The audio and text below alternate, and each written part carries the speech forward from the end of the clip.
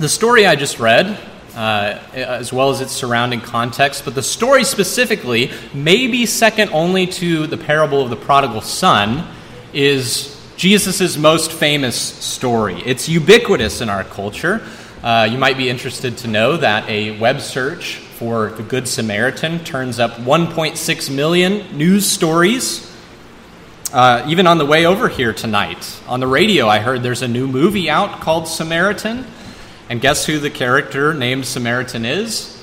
He's a superhero, right? So this is the good guy.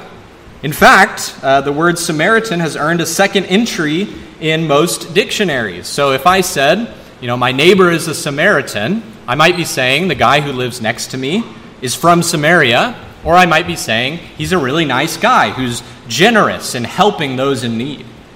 So everybody in our culture knows this story. We're familiar with it, or at least we think we are, right? But is there more to this parable that we don't understand? And even a better question is, do we know the context in which this story is told? And how does that affect our interpretation of it? Well, as we answer these questions tonight, we'll see that the story we call the Good Samaritan comes as very bad news to those who hear it. And that will be our discovery tonight as we explore this passage in 3 sections, which you can see there on your notes sheet. Beginning in verse 25 with a legal confrontation. We read, "And behold, a lawyer stood up to put him to the test, saying, 'Teacher, what shall I do to inherit eternal life?'" Now, just so we can understand exactly what's going on here, there are a couple things we need to sort out. First, what does Luke mean when he says lawyer? I assume what we think of when we hear that word is an attorney, someone who practices and is an expert in some section of the U.S. Penal Code. But that's not what Luke is talking about here at all. This man was not someone who studied American law to practice in court, but rather he had spent an enormous amount of time studying the Mosaic law. So maybe it would be better for our purposes to call him the OT prof, or the Bible scholar, or the theologian. The second thing we need to sort out here is the nature of his question. Luke says that he stands up and asks Jesus this question in order to test him. Now, that word test can be taken neutrally or very negatively. So, for example, in Matthew 22, the Pharisees test Jesus in order to entangle him in his words. And Jesus detects their malice, Matthew tells us. But Luke doesn't indicate anything like that here. Jesus seems to consider this man as a curious individual, not a hostile enemy sent by a hostile group. Now, that doesn't mean he's actually interested in Jesus' answer to his question. In one sense, he's not seeking information. He thinks he already knows the right answer. But he's testing Jesus to see if Jesus actually knows the right answer. This up-and-coming prophet who has been teaching the crowds. He wants to test his theological mettle, so to speak. So he stands up and asks, "What shall I do to inherit eternal life?" Now here our 5 sola instincts might kick in and go something like, wait, what is this guy doing? Did he say do? Where's his theology of grace? But before we bring the hammer down on this guy, we have to pay careful attention to what he's actually asking. Is he asking about salvation? No. He's asking about eternal life and heaven, the kingdom of God. That's a very different question. He's not like the passage we just read in Acts 2, when after they're convicted of their sin and cut to the heart, the people ask what they might do to be saved. Or the jailer in Acts 16 asking, "What must I do to be saved?" If that were the case, Jesus would have a different answer. But this man is asking about the law and its demands and its rewards. How can I get into the kingdom of God through my own efforts? That's his question. And in that context, doing is appropriate. Heaven must be earned. So we shouldn't be critical of the lawyer for his question. Jesus wasn't. He didn't reject the premise of his question. Instead, he answered him. What is written in the law? How do you read it? He's essentially saying, you're an OT scholar. What's your professional opinion? And the man answers. You shall love the Lord your God with all your heart, with all your soul, with all your strength, with all your mind, and your neighbor as yourself. The theologian gives the exact same answer that Jesus would have given if he had decided to just simply answer the question. It's the answer Jesus gives in a very similar situation with another man who asks him what the most important commands are. And it's a combination of two Old Testament passages. The part about loving God comes from Deuteronomy 6, verse 5. It's a demand to be comprehensively devoted to the Lord with every faculty of your being. And the part about loving neighbor comes from Leviticus 19, verse 18, which says this: You must not take vengeance or bear a grudge against any of your people, but you must love your neighbor as yourself. I am the Lord. So the requirement here is to show your neighbor the same kind of compassion and concern that you naturally have for yourself and your own well-being. And again, this is the same answer Jesus would have given. That's why Jesus tells him, you've answered correctly. Now go and do it, right? You're asking, what do I have to do to earn eternal life? That's what you have to do. Go and do it. He is applying his own Old Testament quotation from Leviticus 18:5 to this situation. Leviticus 18:5 says, You shall therefore keep my statutes and my rules. If a person does them, he shall live by them. I am the Lord. So Jesus is saying, if you want to enter the kingdom of God through your own efforts, that's the way you've got to do it. Love God completely, love your neighbor as yourself. Okay, so the man has his answer, conversation over, right? Well, not quite yet. In verse 29, Luke writes, But he, desiring to justify himself, said to Jesus, Who is my neighbor? He's trying to save face here. Jesus is handling this confrontation all too well. Remember, the lawyer is the one trying to test Jesus, but Jesus has gained the upper hand by turning the question back on him.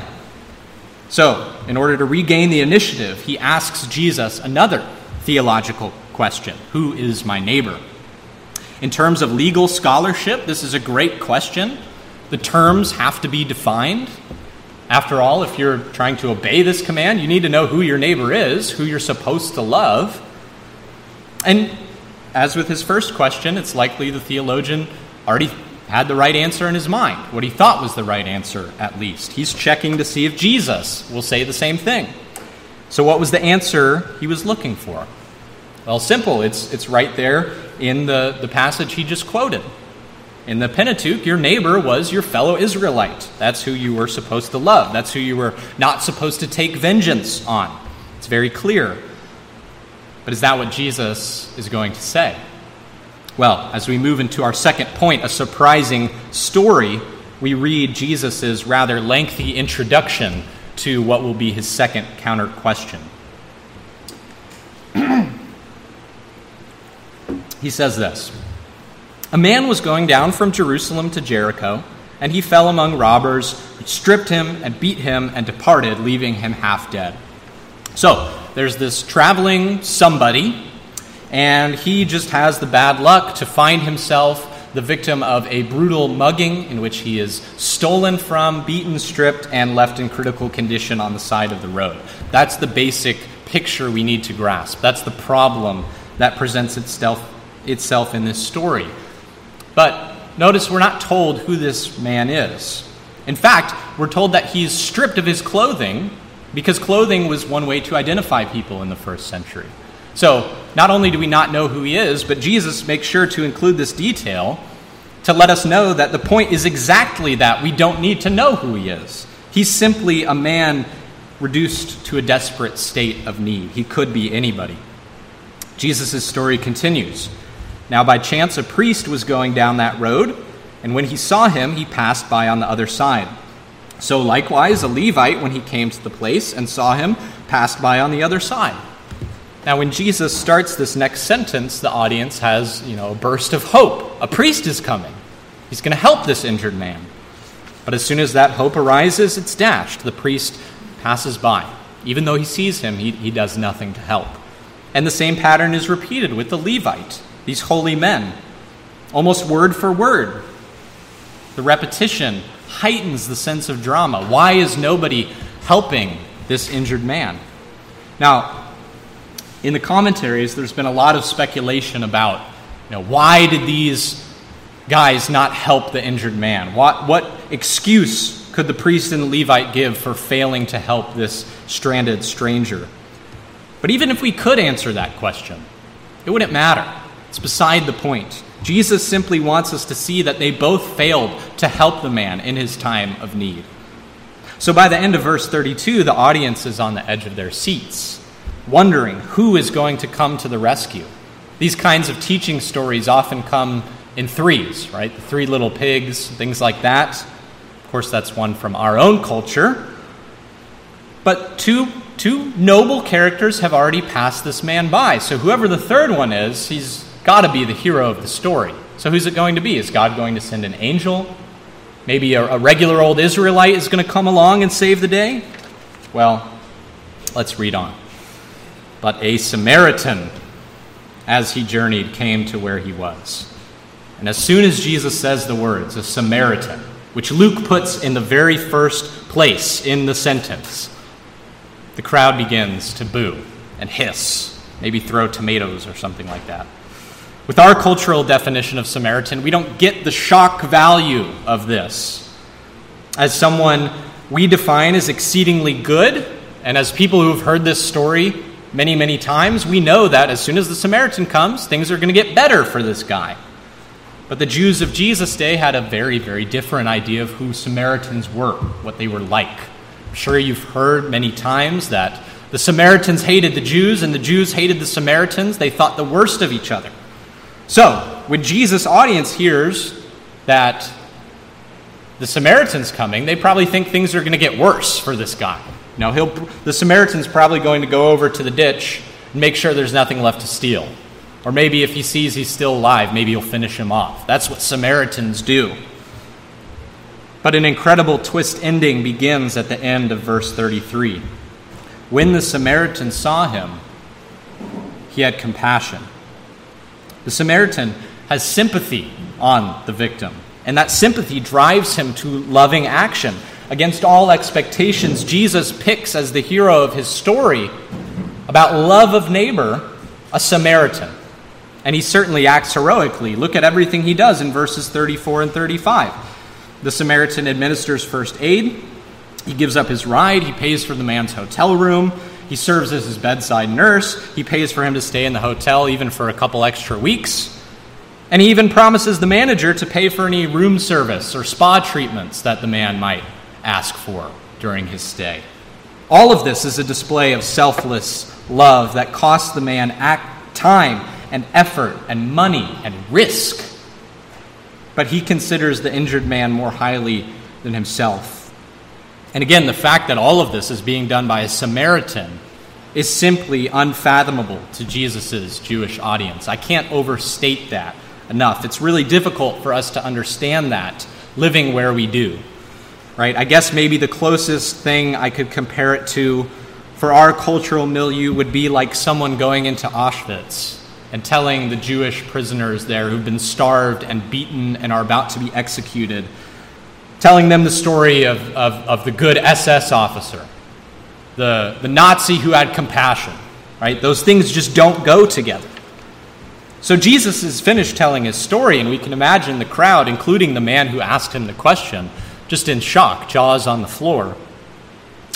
And this was Jesus' setup for his second counter question. He says, which of these three do you think proved to be a neighbor to the man who fell among the robbers? And then the lawyer responds correctly. He says the one who showed him mercy.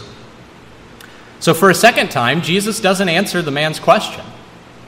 Who is my neighbor is what he asked. But Jesus shifts the neighbor from the position of object, right, the one who receives love, that's what the lawyer asked about. Jesus changes it. Now the neighbor is the subject, the one who's showing love. Who acted like a neighbor, Jesus asks. So the story of the merciful Samaritan explores the meaning of love, not of neighbor.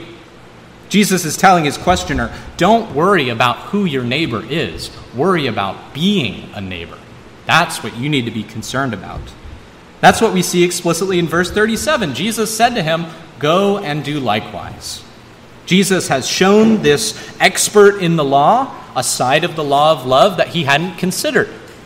He shifts his concern from the identity of neighbor to the kind of love that must be shown.